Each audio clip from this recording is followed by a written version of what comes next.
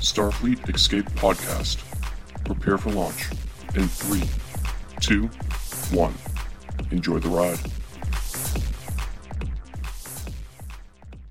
Welcome to the Starfleet Escape Podcast on the Four-Eyed Radio Network, where we escape into the Star Trek universe. This is episode number 93 and is being recorded on March the 2nd, 2019. Today's topic, Spectral Scans, Discovery, Season 2, Episode 7. Spoiler alert. Spoiler alert. This podcast contains spoilers for Discovery Season 2, Episode 7, Light and Shadows. I'm Eric Dewey. I'm Aaron Gallo. And I'm Eric Berry. This episode is sponsored by Revenge Lover Designs and Illustrations. Stand out from the crowd. For more information, visit RevengeLover.com and mention the podcast for 10% off your order. How are you fellas doing today? I'm hyped. Me too, now that we're finally doing this. It's been a podcasting morning for me. I've been nonstop since 6:40 this morning. I've had those days for sure, between editing and recording, then editing some more and all that fun stuff. So, yeah. Yeah, speaking of which, I owe you an episode later today. So awesome. I'll look forward. Yeah. But I'm good. How about you, Aaron? How are you doing? Better than last week, so that's a good thing. Doing a bit better than last week as well.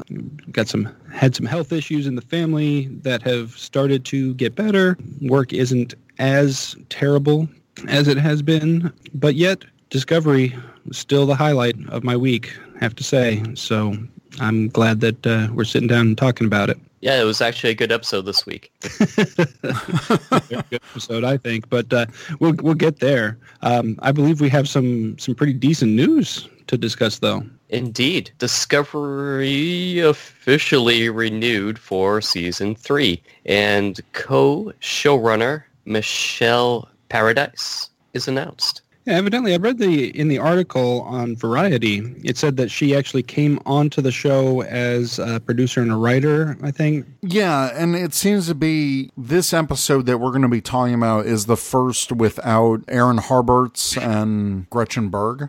Yeah.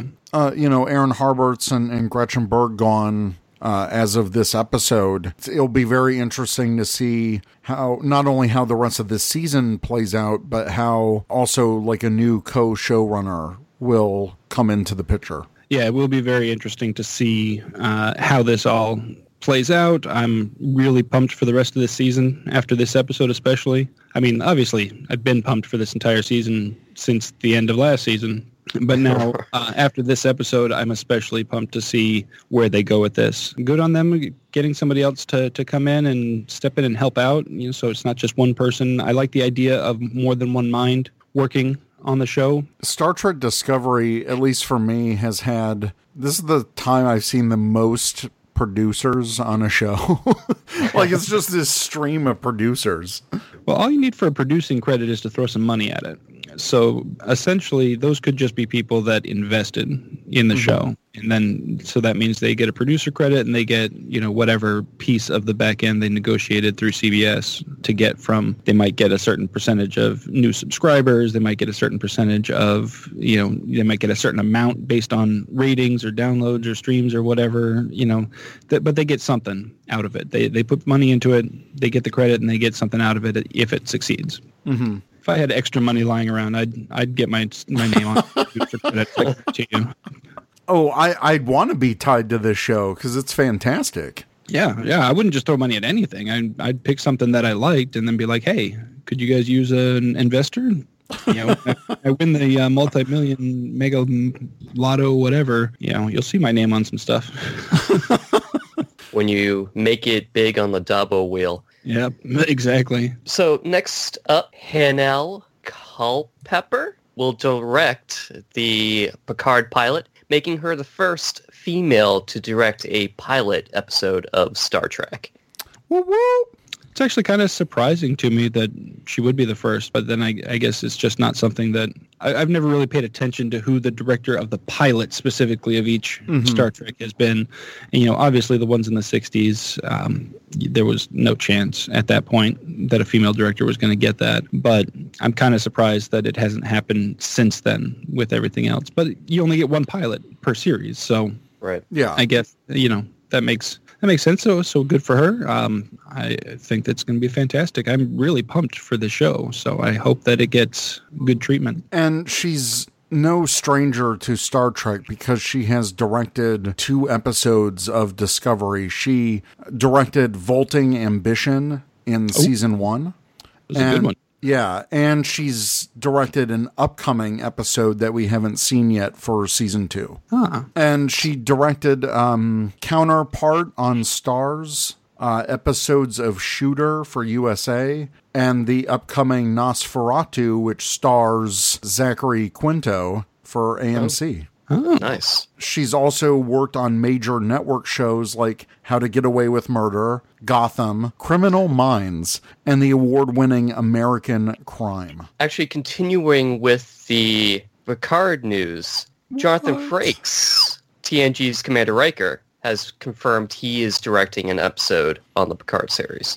I have such a good feeling about this show. It really sounds like it's going to be fantastic, and if Frakes is jumping on board too, we already know that Patrick Stewart was not only willing to do it, but excited to do it. Now that we have Frakes on board as well, I just feel like this is going to be just a fantastic show, and I cannot wait. I not only want him on board for directing, I want him to reprise his role as Riker. Yeah, no doubt. There's no reason why they shouldn't. I mean, they say that this is going to be we're not seeing Captain Picard. We're going to be seeing Jean-Luc Picard either post-Starfleet or in a timeline in which he never was in Starfleet. They haven't really been 100% clear on that. But obviously Starfleet still exists, and therefore Riker would still exist.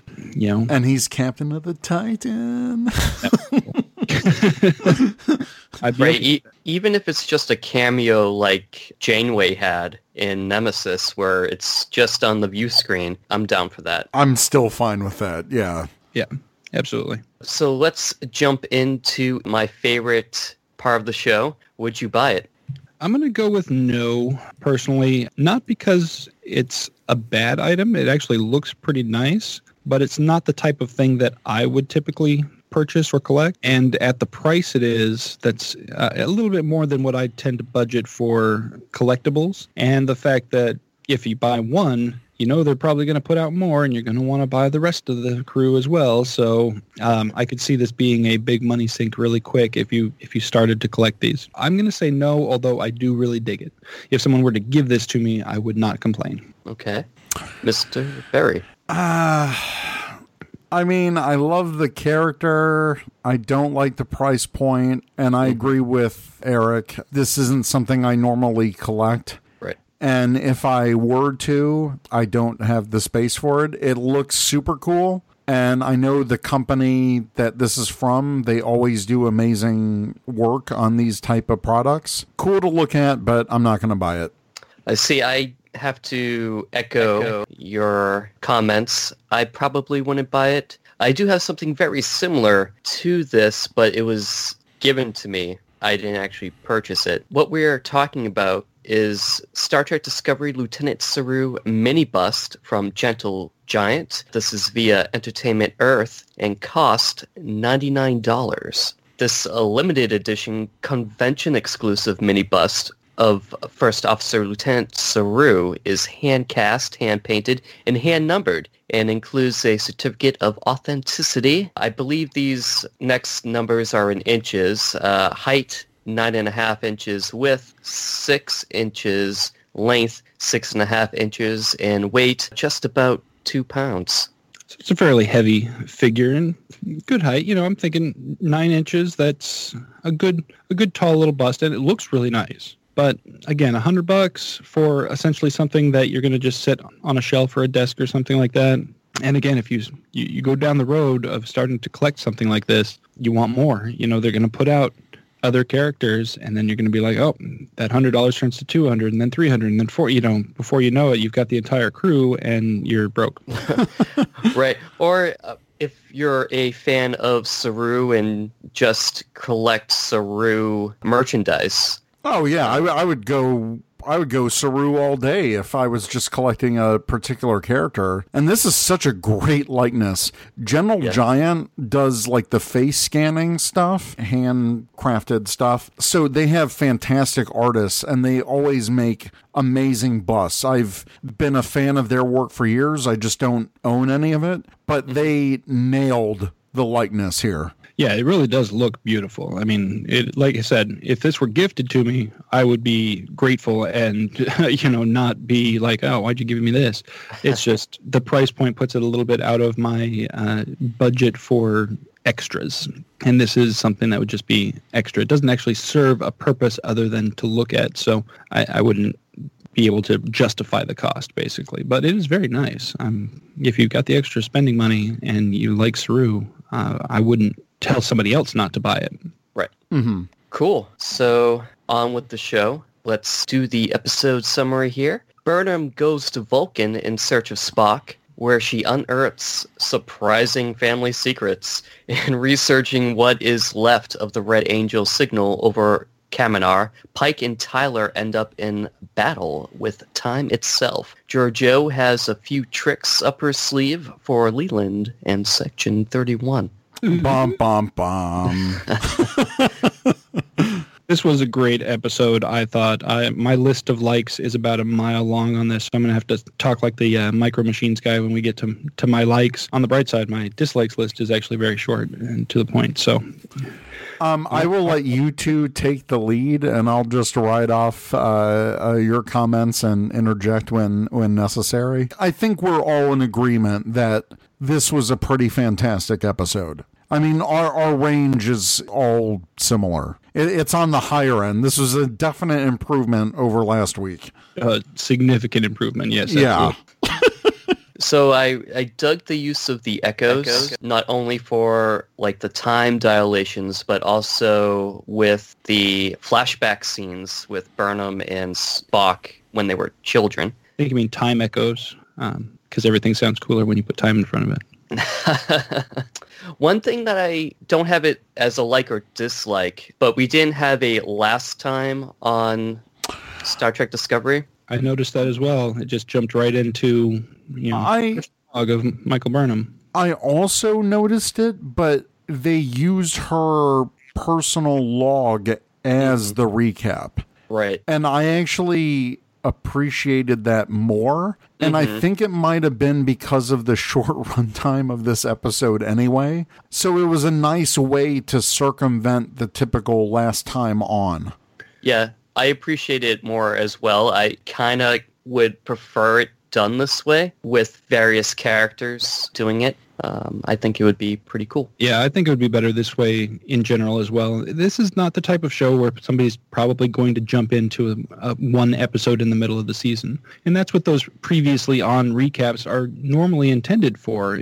So I prefer this type of thing where let's just give a brief recap with one character talking about what had just happened, and that is more than enough, and then get into the story. Definitely. Next, Saru's confidence seems to be working to his advantage now. Like, as an example, when the shuttle goes missing, he's like, all right, guys, let's do this kind of attitude, which I appreciated. I think it worked better in this episode than in previous episodes. I agree. In this episode, he seemed confident and competent instead of cocky and all-powerful. So, he knew what needed to be done and he knew the best people to do it. It wasn't him doing everything. It was him assigning tasks to the specific people who would know what to do with that information. And they showed that by, like, when he told Reese to look for certain things, and he's like, because that could be the shuttle. Like, he knew. And so Saru knows the talent that's available to him and is using it properly. That's how a captain should act. And I think he's learning, now that he's got Pike as an example instead of Lorca, I think he's learning a little bit better how to be a captain. Right. And in that scene, we have a mud reference, which I thought from last season, which I thought was good continuity. I'm glad they didn't sweep that under the rug, and especially when dealing with time travel. Yeah, they've experienced time travel a couple times last season, so very much appreciated internal continuity. for sure. Next, the revolution that Spock had a learning disability and came over it. I thought that was an interesting aspect of the character that we've never heard of before. Yeah, it's something that wouldn't, like, I don't think this violates continuity or anything. It gives depth to his character because that's such a personal detail. We would only be able to find that out through family. Right. And I wouldn't find it out from Sarek or any of the Vulcan side of his family. It would have to come essentially from Amanda, and that's where we find out from it. And it makes just Amanda a deeper character because we know from the original series that she was a teacher, so it kind of fits all together. I just really like that this even more humanizes Spock. Mm-hmm. And I'm glad that we continue seeing Spock dealing with his duality. And Aaron, I know Spock is one of your favorite characters, so what did you think of this revelation? So I think it's cool. Like, in other episodes, we had, so having Spock not only dealing with mental breakdown and seeking help, we have him with a disability that he's able to overcome, which other people can relate to. Mm-hmm. And I think that is a good thing because it will make people be like, hey, Spock, the smartest guy in Star Trek, is like me, and look what he did. He was able to overcome this and become an awesome, smart dude. I can be that dude too.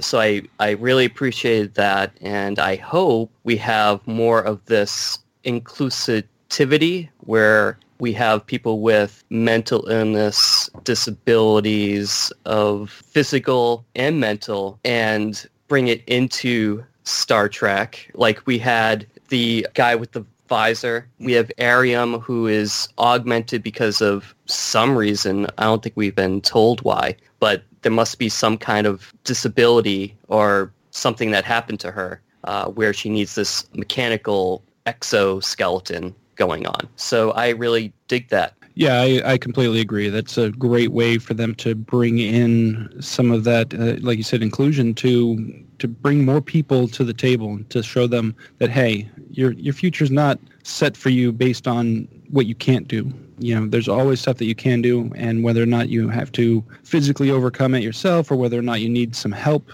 from other people or some help from some kind of device, it's okay. You will be accepted, you will be included, and you will be a useful, productive person. Yeah, because, I mean, in other versions of Star Trek, everyone is, I don't want to say perfect, but they're the best of the best. We have, you know, a dashing captain and a crew that is pristine, or they look pristine, and this kind of brings it back down to reality, and I'm a fan of that. Yeah, absolutely. Next up, I really like the new understanding that Pike and Tyler have. Mm-hmm. Oh, and that just comes off our discussion last week. I'm so glad that they wrapped up this aspect of the series. Yeah, I have that on my likes list as well, specifically that we're seeing a good middle ground between Pike's original attitude that I thought was out of character, and then the next episode, he was like way too lenient. It was like it went from full-on hatred to just I kind of don't like you in one episode. And in this episode, we kind of saw that good middle ground where we kind of get an explanation of why he's so hostile toward Tyler. But then we also get that kind of resolution where he's starting to realize, okay, I'm not dealing with Voke. Voke is the person that killed Culber. This is Tyler. Tyler didn't do that. Voke did, and he's going to have to come to terms with that, and that's something that I think Pike hadn't fully done yet. Mm-hmm. Mm-hmm. And in this episode, they kind of got him to that point where he's starting to let go of that. It made more sense in this episode than in the previous one, where just suddenly he was just like, I just kind of don't like you. But they were just still sitting and talking cordially. Whereas in the previous episode, he was like, you stay on the bridge. You do what you're told. I'm like, oh, dang, you know? So yes, I completely agree. This new understanding between them and this kind of brought those two versions of their relationship into a middle ground that makes sense. whereas before neither one really did. Mm-hmm. So I dug that. I really liked that time echo where we have them on the shuttle and Pike turns around and he sees himself firing at Tyler and that gives us the impression like, oh crap, stuff's going down later on.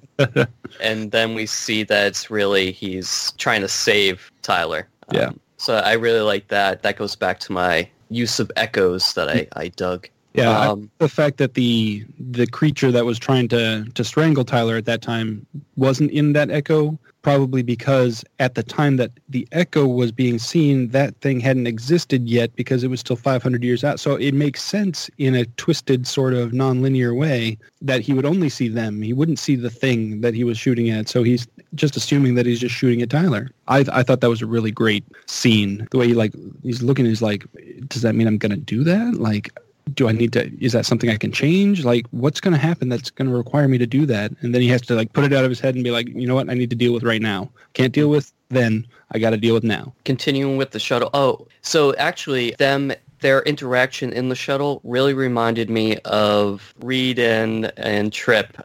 From Shuttle Pod 1. Fantastic. Yes. Star Trek Enterprise episode. Yeah, so I mean, like them having to deal with each other in a life or death situation in confined space on a shuttle, I think is a good motivator.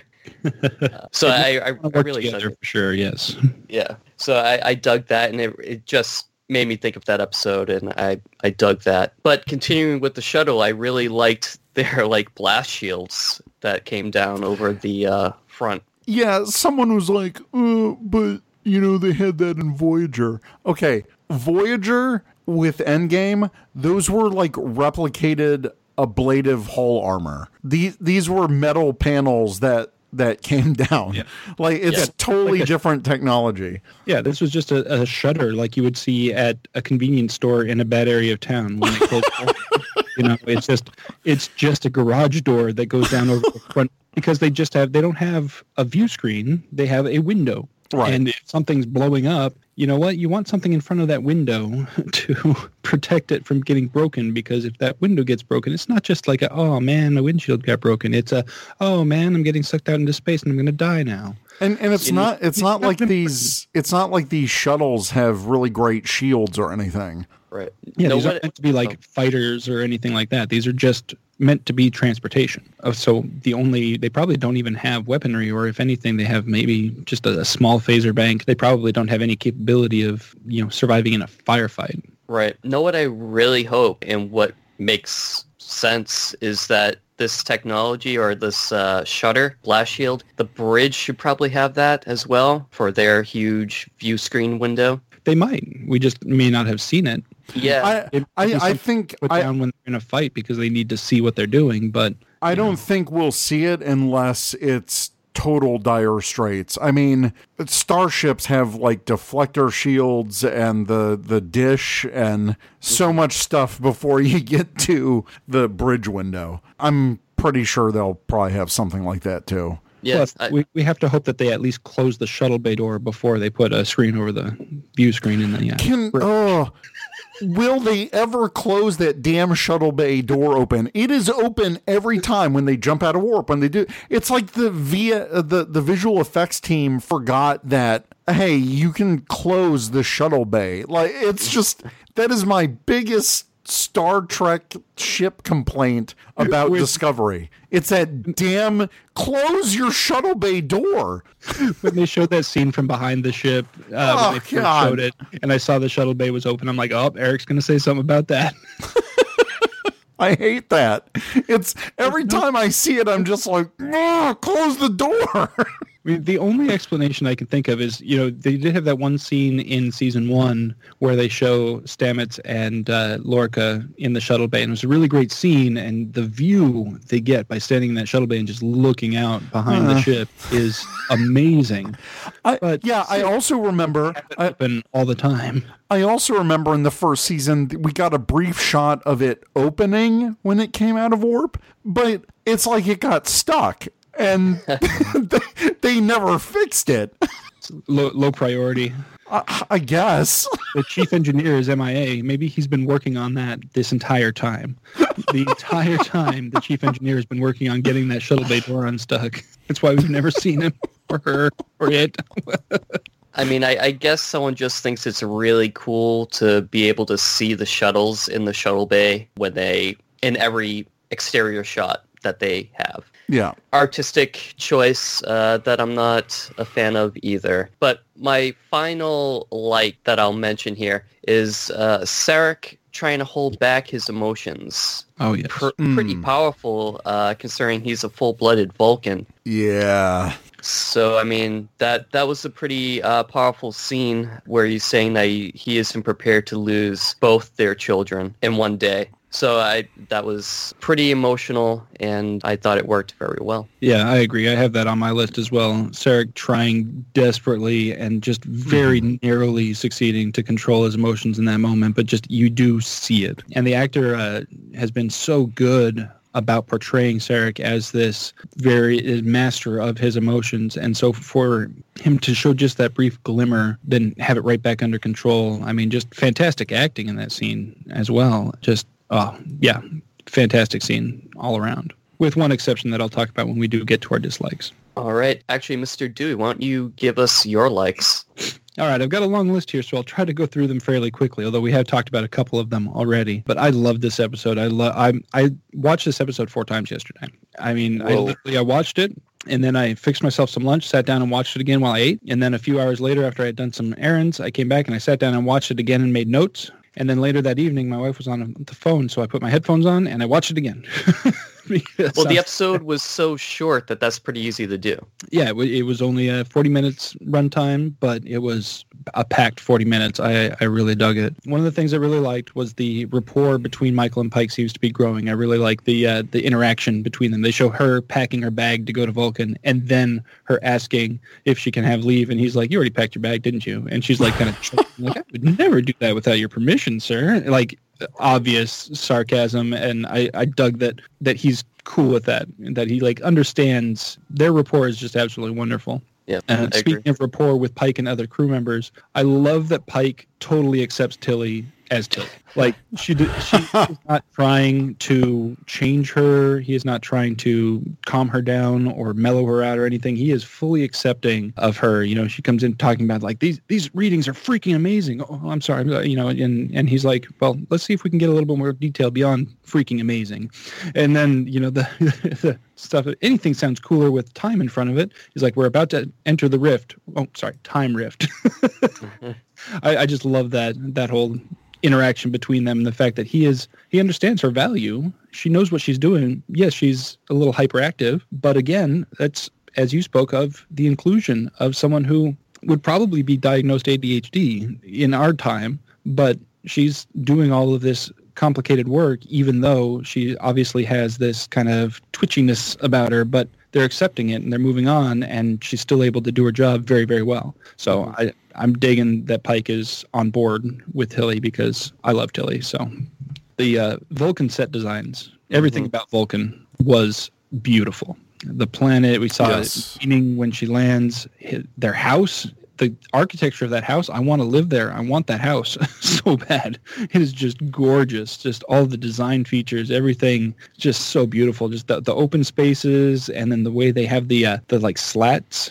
That assuming are probably positioned so that at certain times of the day it's shaded, and at other times you have light coming in, but not like direct, like burning sunshine, but like a nice natural light.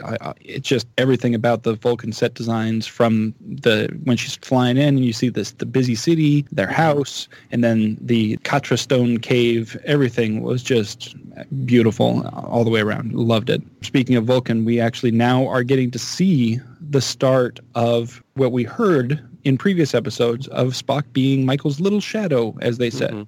Where the only background we'd seen before was him slamming the door in her face.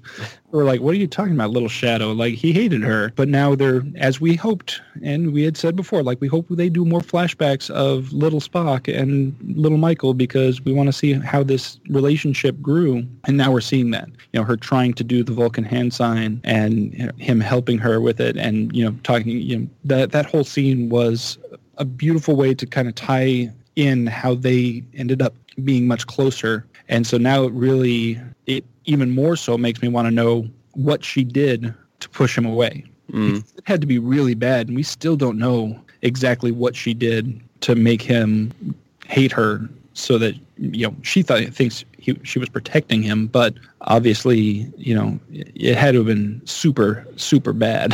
So Right. we also see Amanda just being the best mom ever. I mean, just from the fact that she, you know, recognized his learning disability and helped him through it, even though, you know, he was basically being an outcast, because if he was fully Vulcan and had that problem, they would have worked with him and fixed it. But because he was half human, they're like, forget you.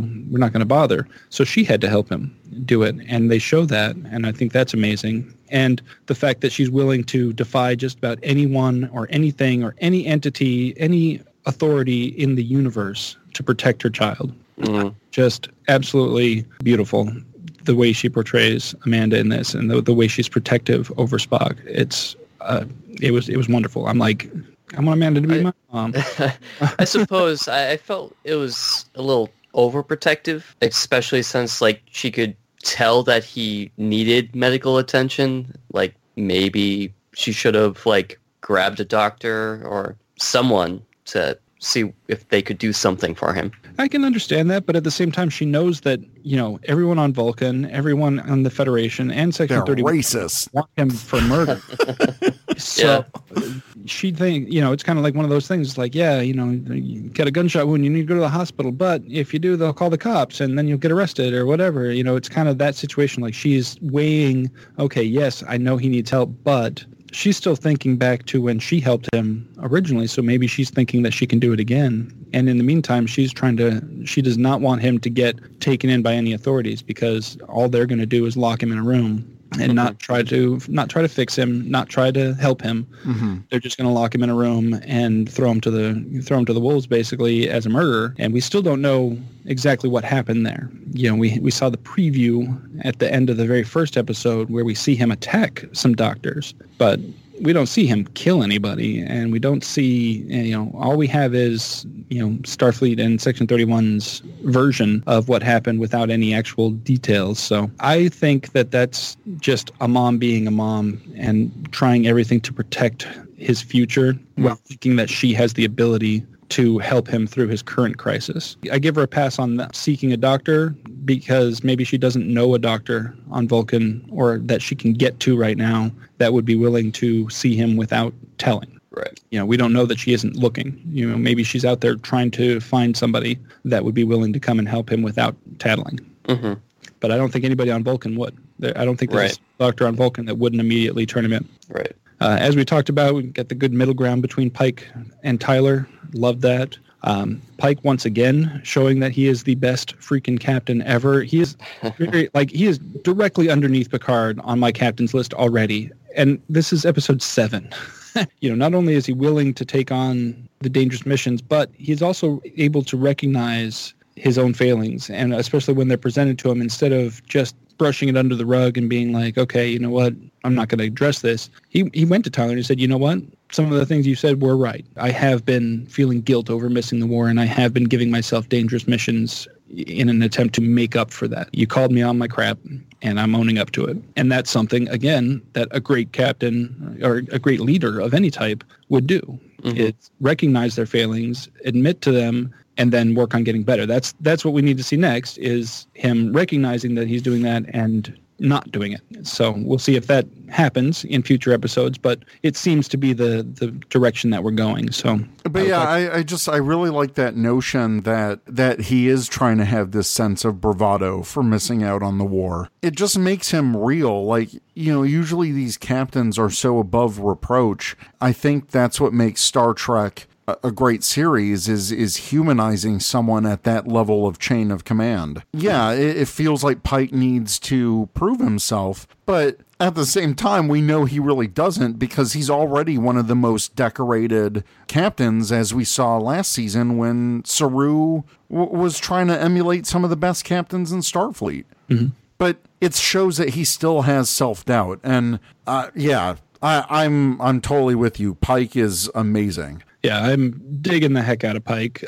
We talked about Sarek and his emotions already, so I'll skip over that. Leland, oh my gosh, this guy is a master manipulator. You can see that every time he talks to somebody, he's telling them exactly what they want to hear. Mm-hmm. And he comes across, when he needs to, as this gentle, caring person. He's like, oh, we would never let anything happen to your brother. We want to help him. I'd really love to let you stay on the ship, but, just procedure, we just can't. I'm so sorry, but in the meantime, he's actually preparing to just extract his memories and destroy his brain. But we also see that Emperor Giorgio is a bit of a manipulator herself and is working against Leland to try to take control, I think, of Section 31. Because, why wouldn't you think that she'd want to? She went from being an emperor to being just an agent of Section 31. No, she's not going to be happy with just that. She wants to rise to the top, whether it's the top officially or just the top as in, I know everything I need to know to be the shot caller. That's what she tells him, right? That, she's like, you're not calling the shots. I know too much about you. You think you're the captain, but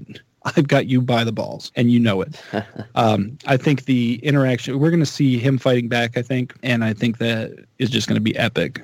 Just the battle of wills between Leland and Giorgio is going to be fantastic. Speaking of Giorgio, we're also seeing that Giorgio still has this major soft spot for Michael, and we're starting to get little glimpses into why that is. I really hope that we see for real why. We get kind of a hint that she is going to tell Michael at some point why she's so protective of her. It kind of worked to her benefit in this time. She said, you get Spock, that's good for you. I make Leland look bad, that's good for me. And, so she's still manipulating the situation, but you can tell that there's some sort of feeling there that we don't know about fully yet that I hope that gets explored. Mm-hmm. We also see Stamets showing Tilly that he fully and completely trusts her, despite all the crap he gives her on a daily basis. He is always on her case, but he, I think, is just trying to make her better at her job. He's constantly pushing her to be better, and she responds to that. We've seen that she kind of responds to that kind of, not necessarily tough love, but I would call it more of a firm direction, and mm-hmm. as someone who has ADHD would need, you need that focus in order to get past that type of problem. So I think that he's hard on her because he knows she has the ability, and we see that in this episode, that he tells her, I wouldn't let just anybody beam me in and out of time. I want you at the controls. I don't want somebody else. Yeah, Stamets is pretty, he at first has that tough exterior, but he's like a softie inside. And we kind of saw that in the other time travel episode that we saw first season with him and Michael, where he spends part of that time loop dancing with her and befriending her. So I really like the softy Stamets instead of the hard ass Stamets. I love the duality there. I love the fact that when he's working and when he needs work to be done, he's focused and he's hard and he's a little mean, but not like super mean. But it's, like I said, it's kind of a hard, decisive direction as opposed mm-hmm. to just being, for some people you can just give him a task and be like, okay, do this. But we see that when it comes down to it, he does trust her and he believes in her abilities. And again, I love Tilly, so anytime one of the other characters loves Tilly, that makes me happy. So that fight scene between Michael and Giorgio. Yes. Oh my goodness gracious. Seeing the Susmana style of fighting versus Michelle Yeoh's Kung Fu, I could seriously just watch that all day. Just them fighting. And if they were both going full out, I think that would be a fight that would last some time. I really like the choreography of this scene. We got to see Michael's full-on Susmana Vulcan martial arts in full swing. And I love that sucker punch in the beginning. Even before, Giorgio didn't even get that sentence out, and it was just like, all right, bam. I loved it. I loved the whole interaction between them this episode. I loved that when Giorgio got her back from the sucker punch with that blaster shot, phaser shot, and she just kind of like shrugged, like meh, It was just perfect character interaction, and I really love little moments like that. I concur. Yeah, that whole scene was just wonderful.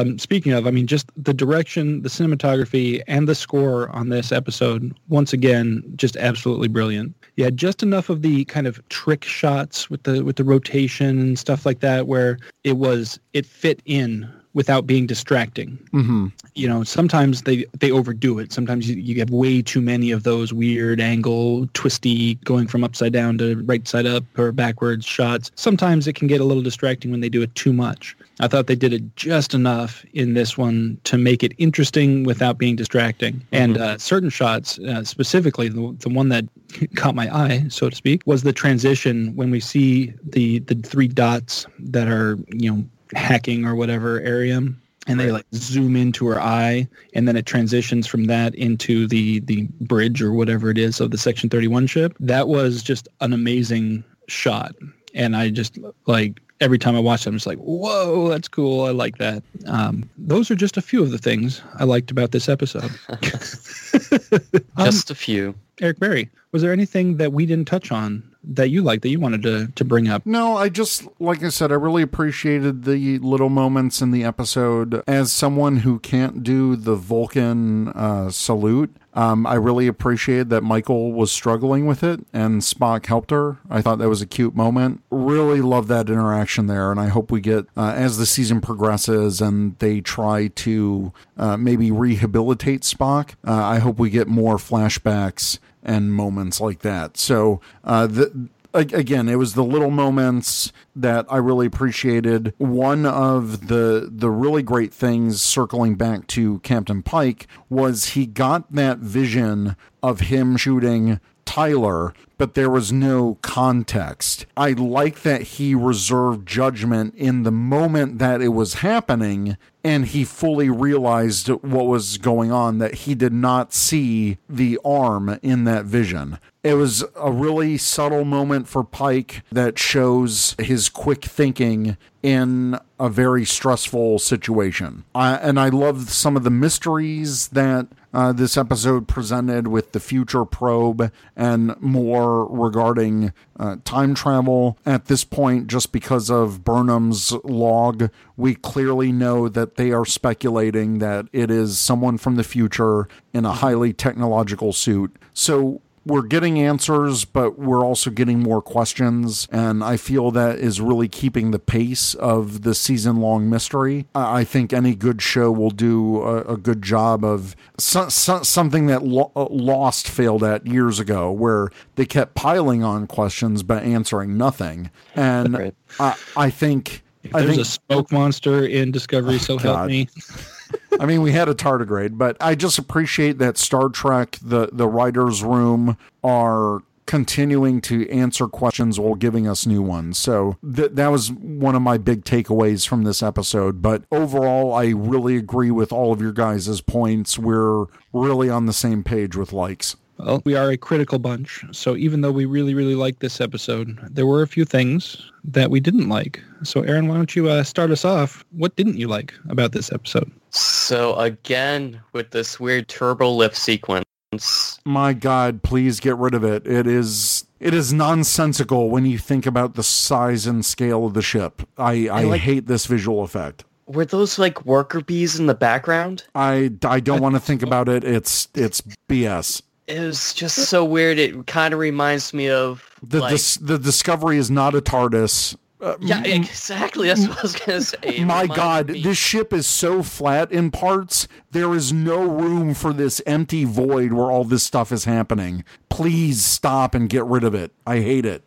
Yeah, I actually agree with you guys. The first time we saw it, I liked the kind of glimpse in just the fact that we see, because in previous Treks, all we've seen of Turbolift is almost a standard elevator shaft, which doesn't make sense when you know that it moves in three directions. It doesn't just go up and down. But what they're showing us here makes even less sense. So while it was a cool effect the first time and it was just brief and I thought it fit the scene well then, I think that's all we ever needed to see of it. Seeing it again like this, especially with, like, we know there's enough space for these worker bees. Like, that's what it looked like to me too, was there were worker bees. They may have been smaller versions of worker bees, but still, where is all of this? It reminds me of Galaxy Quest, where they have built the ship completely on what they've seen on a TV show. And so there's entire sections of the ship that just make no sense whatsoever, but it was on the show, so they had to build it. Right. So I can imagine some race somewhere getting Discovery and like trying to build this ship and trying to figure out where to put all this turbo stuff.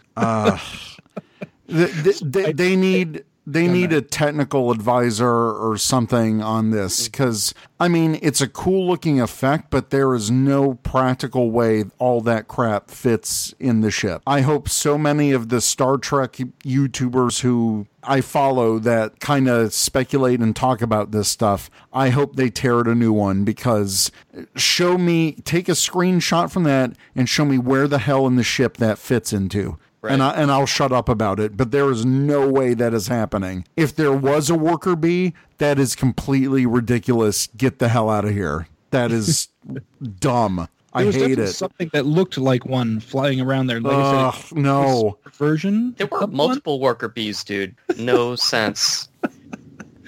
I mean, on a technical, architectural scale, you cannot have that much empty volume in a starship. I mean, what, a phaser goes through there and the whole thing decompresses? Get out of here with that. Oh, I hated it. I hated it. Someone just look at a Starfleet technical manual, like from Next Generation. They are tubes surrounded by walls and machinery and Jeffries tubes. I hate it. Right. I'm sorry, but as someone who loves Star Trek technology and starships, this infuriates me. Right. No, I completely agree. That's why it's my dislike. It's not a dislike for me. It is full on hate. Hatred. Let's step away from that. No mention of Cybok again. I get that. I'm okay with that. Like, I get that it's not Amanda's kid. Yeah. Like, I guess not Amanda's kid, and that's why it wasn't mentioned, like, I don't want to lose both our children on the same day. I get it. I wanted someone to say, oh, what about Cybok? Or, something. But that's what about Cybok? I feel like Cybok that was from another baby mama. It was. It was. Well, I know that, but like Sarek just does not want to talk about that first relationship or something. Yeah. Do we know for sure if he knows Cybok exists? Well, Spock knows he exists, so I'm assuming that he does. Spock knows he exists later on, but maybe he hasn't found out about him yet. Maybe he got this girl pregnant, and then she disappeared, went and had this kid, and I don't know. I'm just throwing out possibilities. It won't honestly bother me too much if they don't bring Cybok into Discovery. However, it would be cool if maybe in season 3, maybe they bring Cybok in and make him a good character, because it wasn't when we saw him.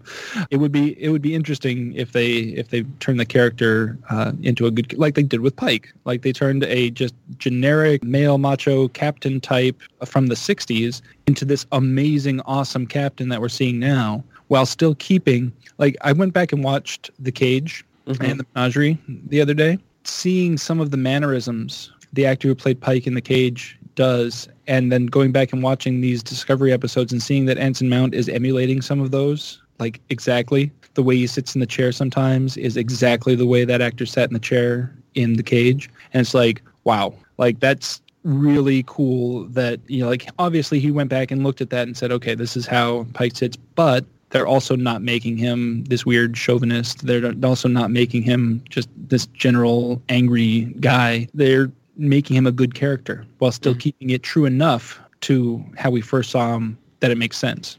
Right. So maybe they could do that with Cybok too. I don't know.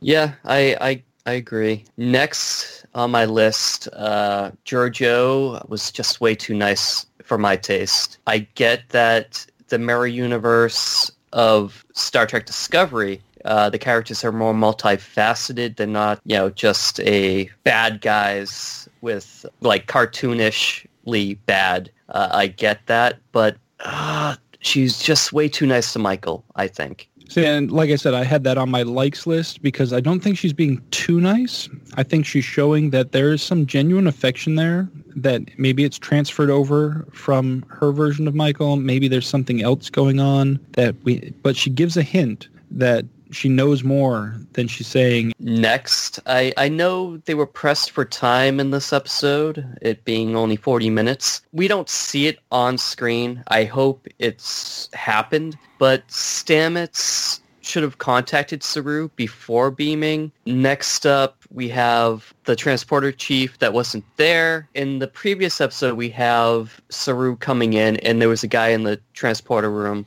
This episode, there's no one there. In the short trek, Tilly goes in there, and there's no transporter chief. There should always be someone in there. Maybe there's only certain hours that transporter room's open from 8 a.m. to 5 p.m. Monday through Friday. Well, I wonder if in a red alert situation, in a battle situation with shields up, maybe that post is supposed to be not manned. I don't know. That was my original thought when Aaron started talking about that, but then he mentioned when Saru went in to transport, they were in red alert with the shields up, which brings us back to one of the things that we all didn't like about last week's episode with Saru just transporting off the ship with the shields up. But in this case, they were only in yellow alert at the time, were they not? Possibly. I'm not quite sure. I know things were going on.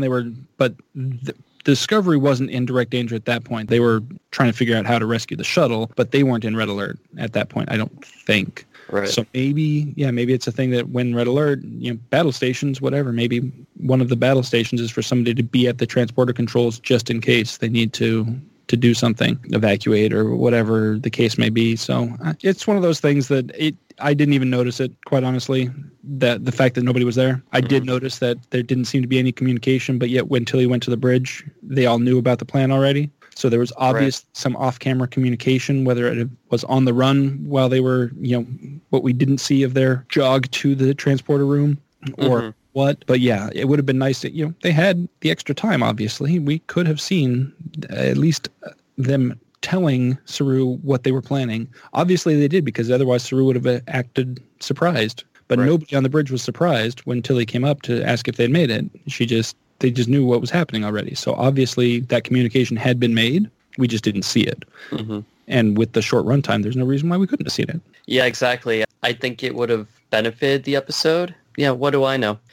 And finally on my list here, shouldn't the computer have warned Michael that Talos 4 was quarantined? Not unless General Order 7 came after the events of this season. I think we're starting to see why now that it has a death penalty. Yeah, I have that in my unanswered questions. I have some more detail that'll go into there. Yeah, it's questionable unless what it is, it's an unanswered question for me. It's not a dislike. It's more of an unanswered question for me. I have a dislike, but it could be an unanswered question, but I didn't like it in the context of this episode.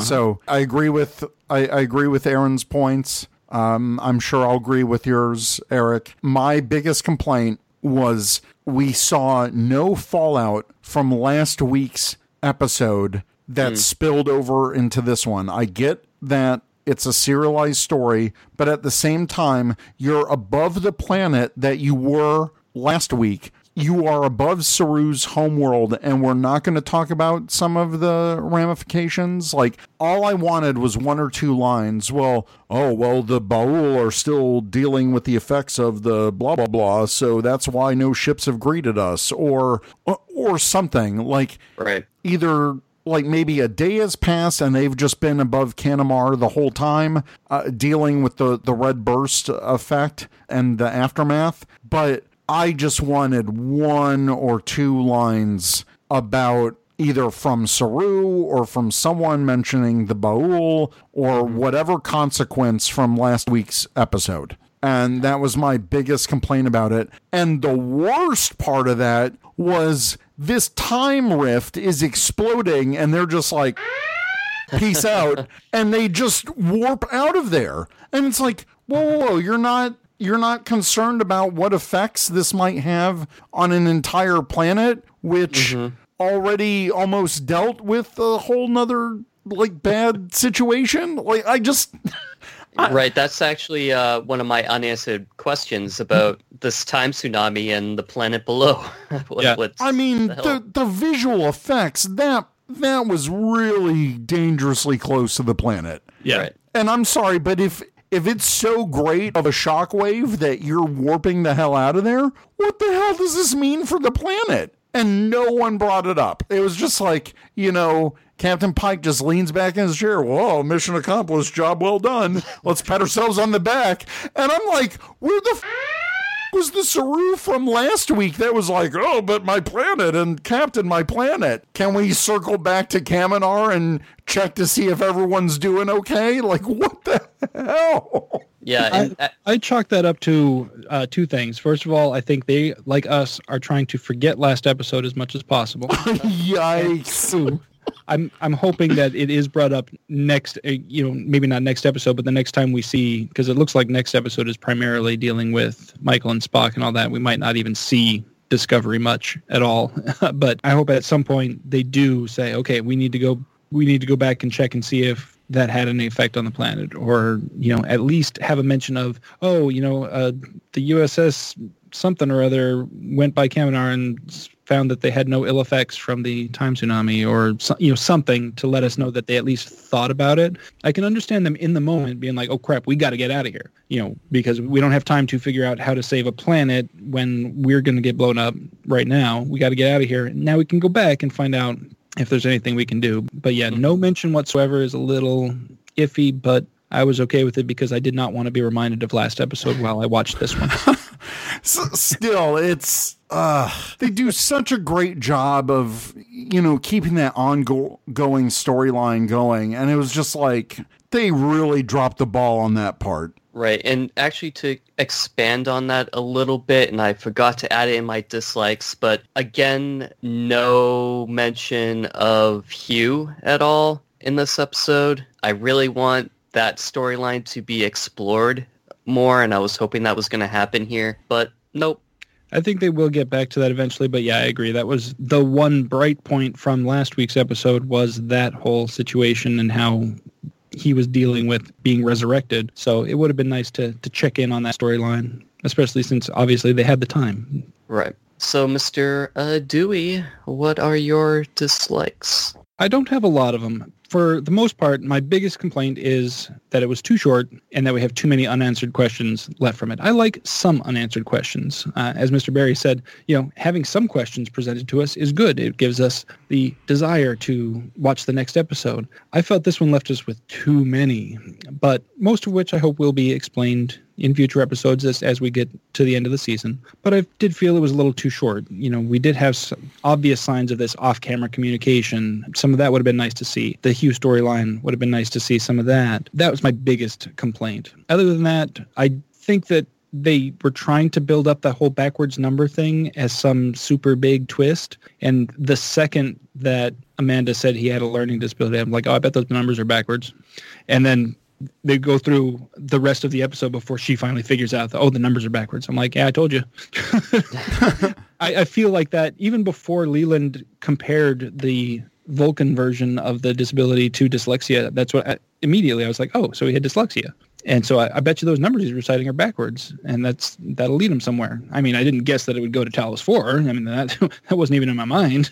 Right. Nothing in the previews showed anything about that or the bubble-headed aliens from Talos. So good on them for that. That was a shock. When they flashed up that Talos 4, I was like, whoa, okay. I instantly went like, oh, holy crap. that was a good, wow. Okay. Okay. That was a good shock. Here's a fun thing that I learned from Trek Core. Mm-hmm. Apparently, those coordinates are the coordinates that are stated in a super old Star Trek role-playing book from the 70s. Oh, wow. And so props to the writers for digging that nugget from way back. That was such a deep cut. That was good. That was good. Wow. Yeah, that's That's digging deep, yeah, for sure. Although I still have questions about how the coordinate system works, because it's my understanding. It's better if you don't think about it. From the fact that I guessed the backwards number thing way early, I felt like that was supposed to be more of a revelation than it was, and I don't think they did. I think they kind of buried the lead on that one a little bit, so I didn't like that. But what it led to was awesome. Another thing I didn't like, again, with the switches and dials and all this, like, I get they're trying to tie it back with visual continuity to TOS, but really, do we have to? I thought it was good. I like it. Yeah. It feels like a personal affront to me, because I've been the one saying the entire time, we don't need that. We can accept that technology has moved past that at this point, because technology has moved past that now in our time. But as long as we don't end up with a paper printout on the bridge of communication, like in The Cage, then I guess I'll be happy, because if they do that, then I'll just be like, oh my gosh, I can't even right now. But the one big thing about this story that I didn't like was Sarek trusting Section 31 at all for anything, ever. That is completely illogical. I do not, I could see him being willing to turn Spock over to the Federation and to their doctors, but specifically to Section 31? I ain't about that. And I don't know, like I said, Leland is a master manipulator. If he's been able to even manipulate Sarek into believing that he has Spock's best interests at heart, that would be shocking to me, but it just would prove how good Leland is at lying. But I can't imagine Sarek trusting a clandestine organization at all, even though they're not that clandestine right now, as we've talked about. But I could totally see him saying you need to turn him over to the Federation, and then them maybe being intercepted by Leland in Section 31 on the way to a starbase. And then they could have had the whole scene. The same scene could have happened without Sarek having to say, I trust Section 31, because I did not like that. Right. But that was it. Really, story-wise, that was the only piece that I didn't really like. Everything else was more just kind of I wanted more, so I felt it was too short. And when we get to the unanswered questions, you'll see why I think there were too many of those too. Right. Speaking of, though. Unanswered questions? Indeed. Yeah, so we already talked about the time tsunami and the planet below, so I will skip over that. My next question here, Arium seems to be hacked. How is that possible? And is it because of her hack that we don't see this kind of augmentation in any other series in the future? Because same thing with Geordi's visor. We see his visor is constantly being hacked, and then the last time it was hacked, he gets ocular implants instead of having the actual visor. So I think this may be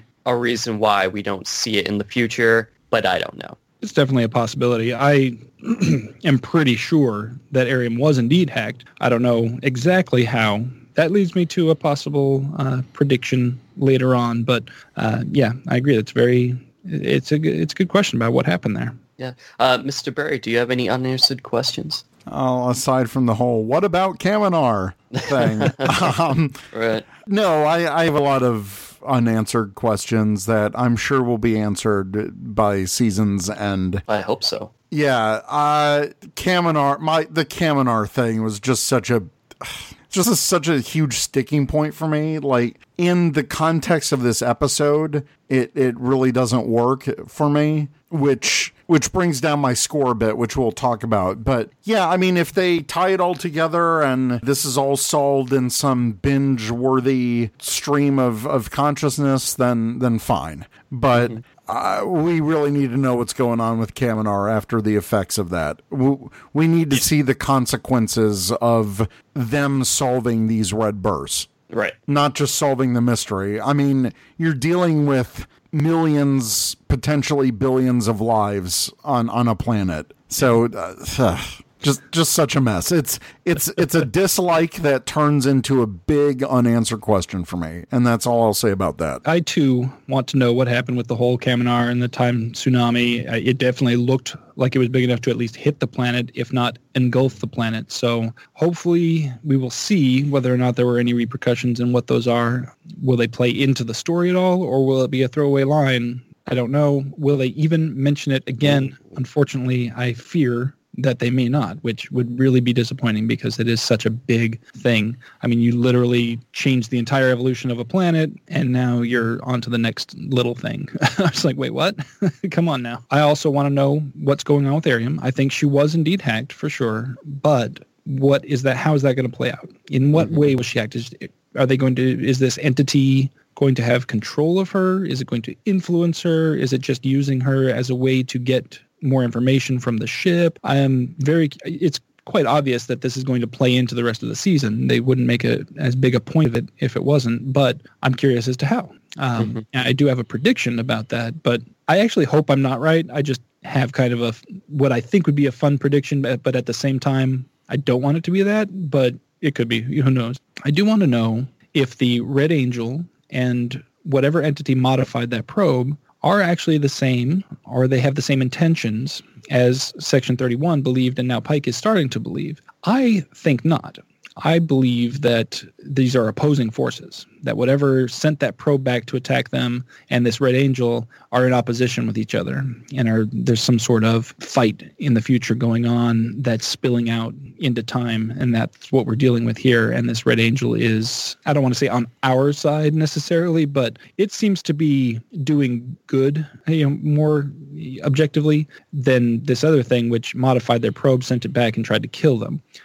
But I do also want to know, why did this force, or whatever they're dealing with, need to modify their probe and sending it back instead of sending their own tech? Why did they use Discovery's own probe against them instead of just sending one of their own machines? And that plays also into, we see in the future, or we see in the clip for next episode, we see a bunch of probes like that. Oh, snap. What if it's Feature?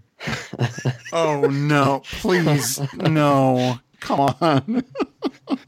Oh, man. Oh, one more dislike. I'm sorry. Mm-hmm. I'm very sorry. No worries. About the whole, because I just thought of it. The whole, and I don't know if we talked about it in the pre-show or not, but the whole Leland connected to Burnham's, like, as the death of her parents. I hate this whole, look how small the galaxy is. I hate that. I hate that feeling. Not everything has to be connected. It just felt like such a, and maybe that's an unanswered question. Like, what the hell's up with that whole thing? It's opening up another can of worms that I don't know necessarily works for this arc. Unless they solve the Red Angel thing early, kind of like what they did last season, and, we get an episode of just kind of like decompress until the next mystery. But yeah, that's a big unanswered question for me too,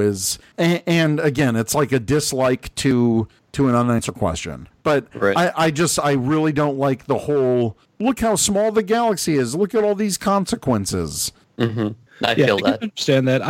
I kind of liked that just because it did give Georgiou that edge she needed to gain over Leland, and I'm curious to see because she doesn't say that he killed them, but he was responsible for their deaths. So how does that play out? Did he give an order that caused that? Did he fail to do something? Did he fail to respond to something? Exactly how was he responsible? How directly was he responsible? It is a very unanswered question, but I think it's something that they're hinting at because they're either going to explore it in this season or they're going to explore it in the Section 31 series, which makes me even more hope. This episode, again, really, really makes me hope that happens because I love this interaction between Leland and Georgiou, and I want to see it play out more, but I don't want to see it distract too much from the storyline that we've got going on in Discovery. I think it deserves its own show to tell that story. So I really hope that that's what we get. My next unanswered question was General Order 7 actually in effect at this time? In the cage, there's no mention of the order. The episode ends, they don't indicate when it was instituted. In the menagerie, they don't indicate specifically when it was instituted either. And in season 1 of Discovery, we did hear Cornwell tell L'Rell that the Federation has no death penalty at all. Ooh, good point. Good point. And of course, the shuttle computer had no issue setting a course for Telos 4. It didn't even say, are you sure? It just... Did you enter the right coordinates? You might want to check that. Yeah, are you really sure about that? However, in the Menagerie, it is specifically stated that the Enterprise was the only starship to ever visit Talos 4. So I'm wondering if Discovery never actually... That's why I think that we're not going to see much of Discovery at all in next episode. I think that it's only going to be Michael and Spock on Talos, and that's it. And I like how those paths are diverging. Yeah, no. I'm not complaining about it. That's not a complaint. That's just kind of an unanswered question as to... shoot. I'm sorry. I have one more dislike, but I'll save it after your point's made. I'm sorry. It just, like, another thing popped up. All right. But like I said, in the Menagerie, they did state the Enterprise was the only starship to visit Talos 4. So I'm thinking that Discovery is not going to go there. It's only going to be the shuttle with Michael and Spock, and they're going to go there. And this is going to solidify the relationship that Spock has with the Talosians in order to bring the events of the Menagerie into the realm of possibility. Because I can't jump just straight from the cage to the Menagerie and think, well, wait, so Spock had no communication with them in between this time, but he somehow knows that they'll accept this and be willing to do this? This kind of ties that together, I think. But it also would kind of explain why, maybe this is where that order is instituted. And that's why we end up with General Order 7 for the Menagerie, and everything is, we've got a death penalty on the books now.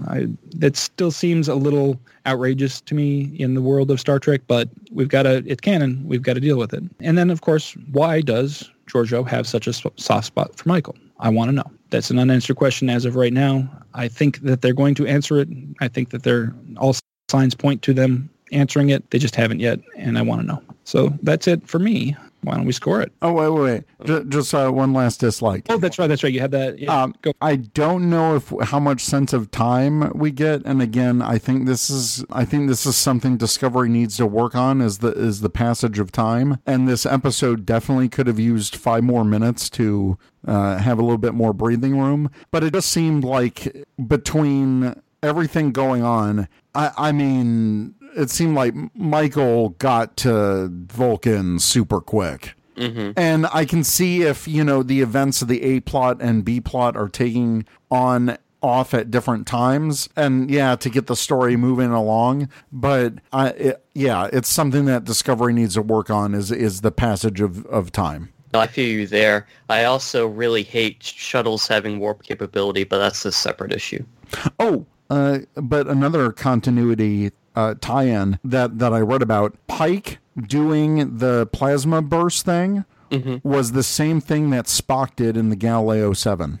Oh, wow. That's pretty cool. Yeah. So, digging it. Yeah, see, they're great when it comes to connecting canon, but just space some things out, calm down a bit, and we'll be fine. True that. So, why don't we score it? Who wants to go first? Well, I want to hear your... it looks like you're taking a page out of my book and creating ranks, so I want to hear your All rank. right. Acting captain? What the hell?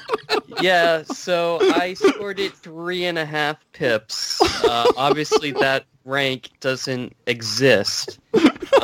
You're almost a captain, but not quite. Right. That's where I'm going with it. You're... Captain junior grade. You've been given the rank of captain, but you're not actually a captain. I was going to call it like Commander Sisko, because he was the commander of DS9, held the rank of commander, but was like the lead on that ship. It was more of a position. Yeah. But I went with acting captain, 3.5 pips. All right. Yeah. And Mr. Barry, what do you score it? Just because I did think this was a marked improvement over last week, but with some of the dislikes and unanswered questions I had, I could not give this a full captain rank, but it is a solid commander. I think what I liked about this episode heavily outweighed the dislikes. I was really excited to finally see Spock. That's part of the deeper mystery of the season. It took 7 episodes to get here, but here we are. For that reason, I just give it a full 3 pips commander.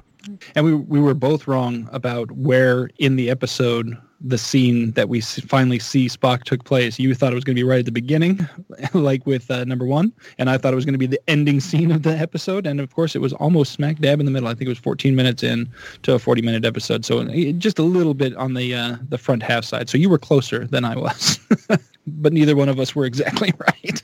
I went ahead and scored this one a fleet captain. I gave it 5 pips. Seems appropriate to me since they are bringing in the events of the cage and the menagerie into play now, and that was the rank that Pike held in the menagerie. Oh. And it was confirmed to still exist, quote unquote, in the Next Generation Officer Manual role-playing game. So I'm taking a deep cut from an old role-playing game, and they did show in that role-playing game there was a rank of fleet captain, and it was 5 pips. So I thought this was an amazing episode. The things I didn't like, the biggest thing I didn't like was that there wasn't more of it. So I can't really score it down just for that. I really thought this was an amazing episode, second only right now to the premiere. So I'm really digging it, and I hope we get more like this. So nice. All right. Predictions for episode 8 and beyond. So I think some episode in the near future, they're going to reach out to Harry Mudd and try to acquire time travel technology from him. It would be interesting. I would love to see Mudd again.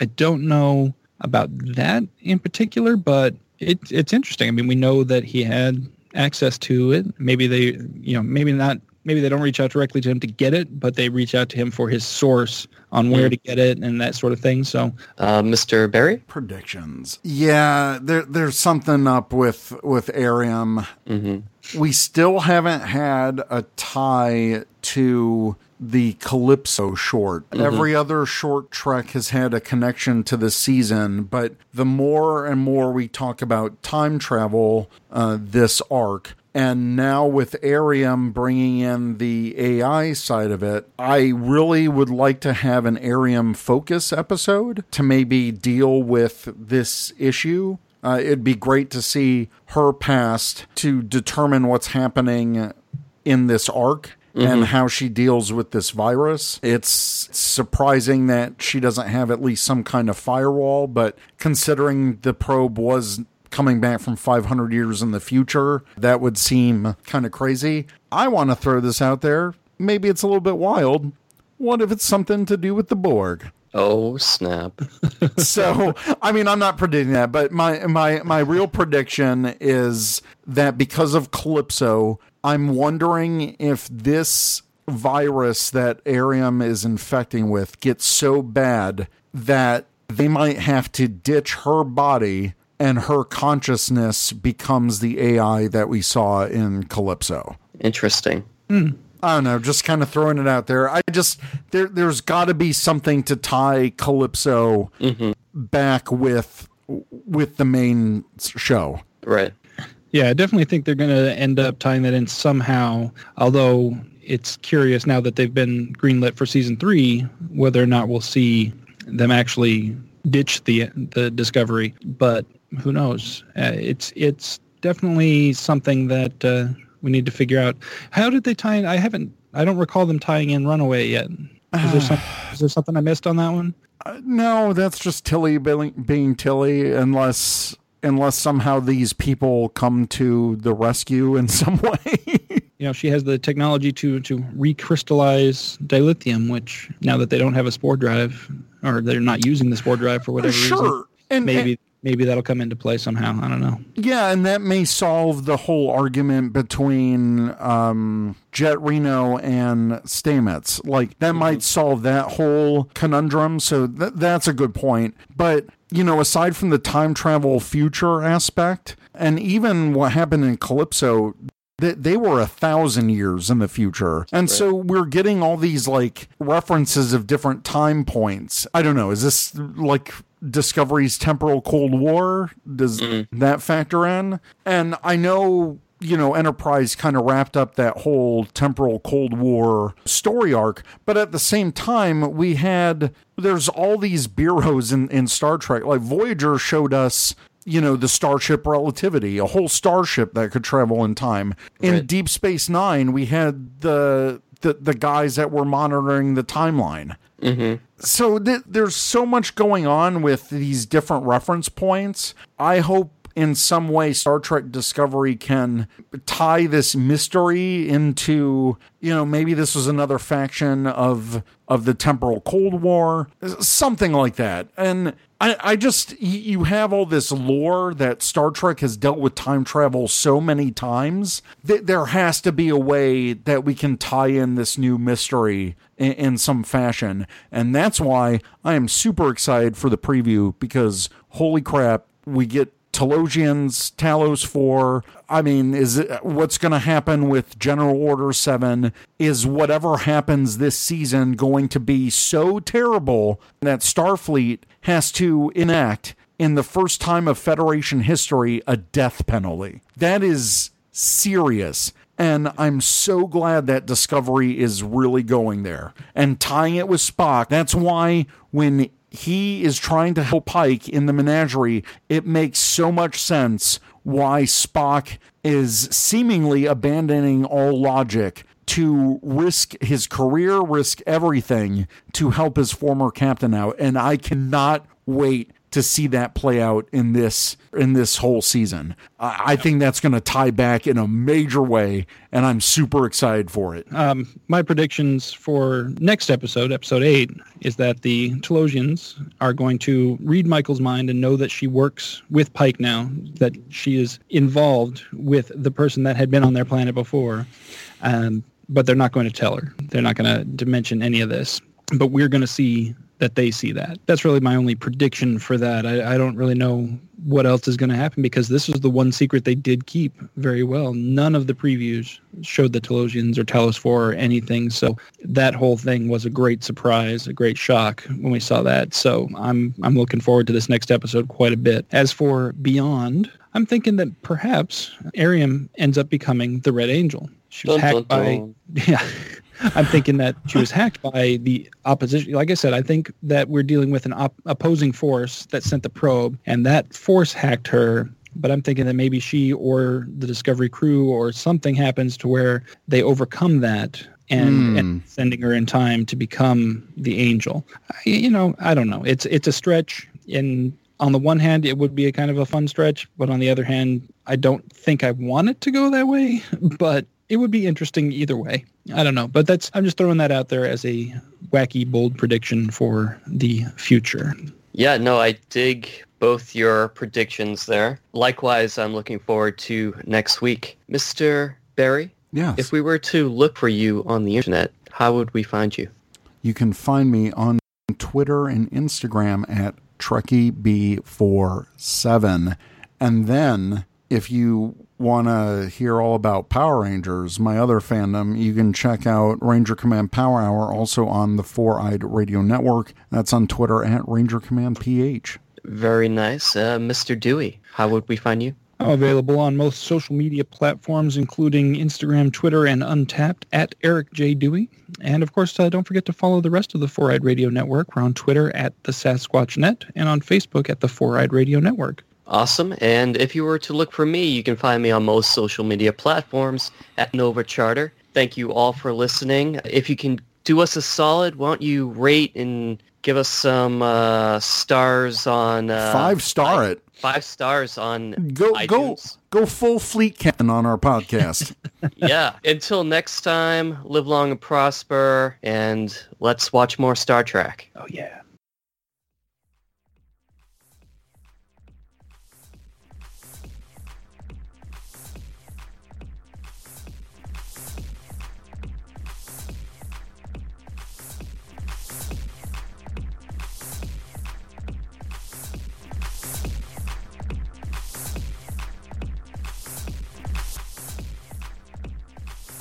You have been listening to the Starfleet Escape Podcast on the Four-Eyed Radio Network. You can find us on the web at sfescapepod.com. Follow us on Twitter at sfescapepod. Like us on Facebook.com/sfescapepod.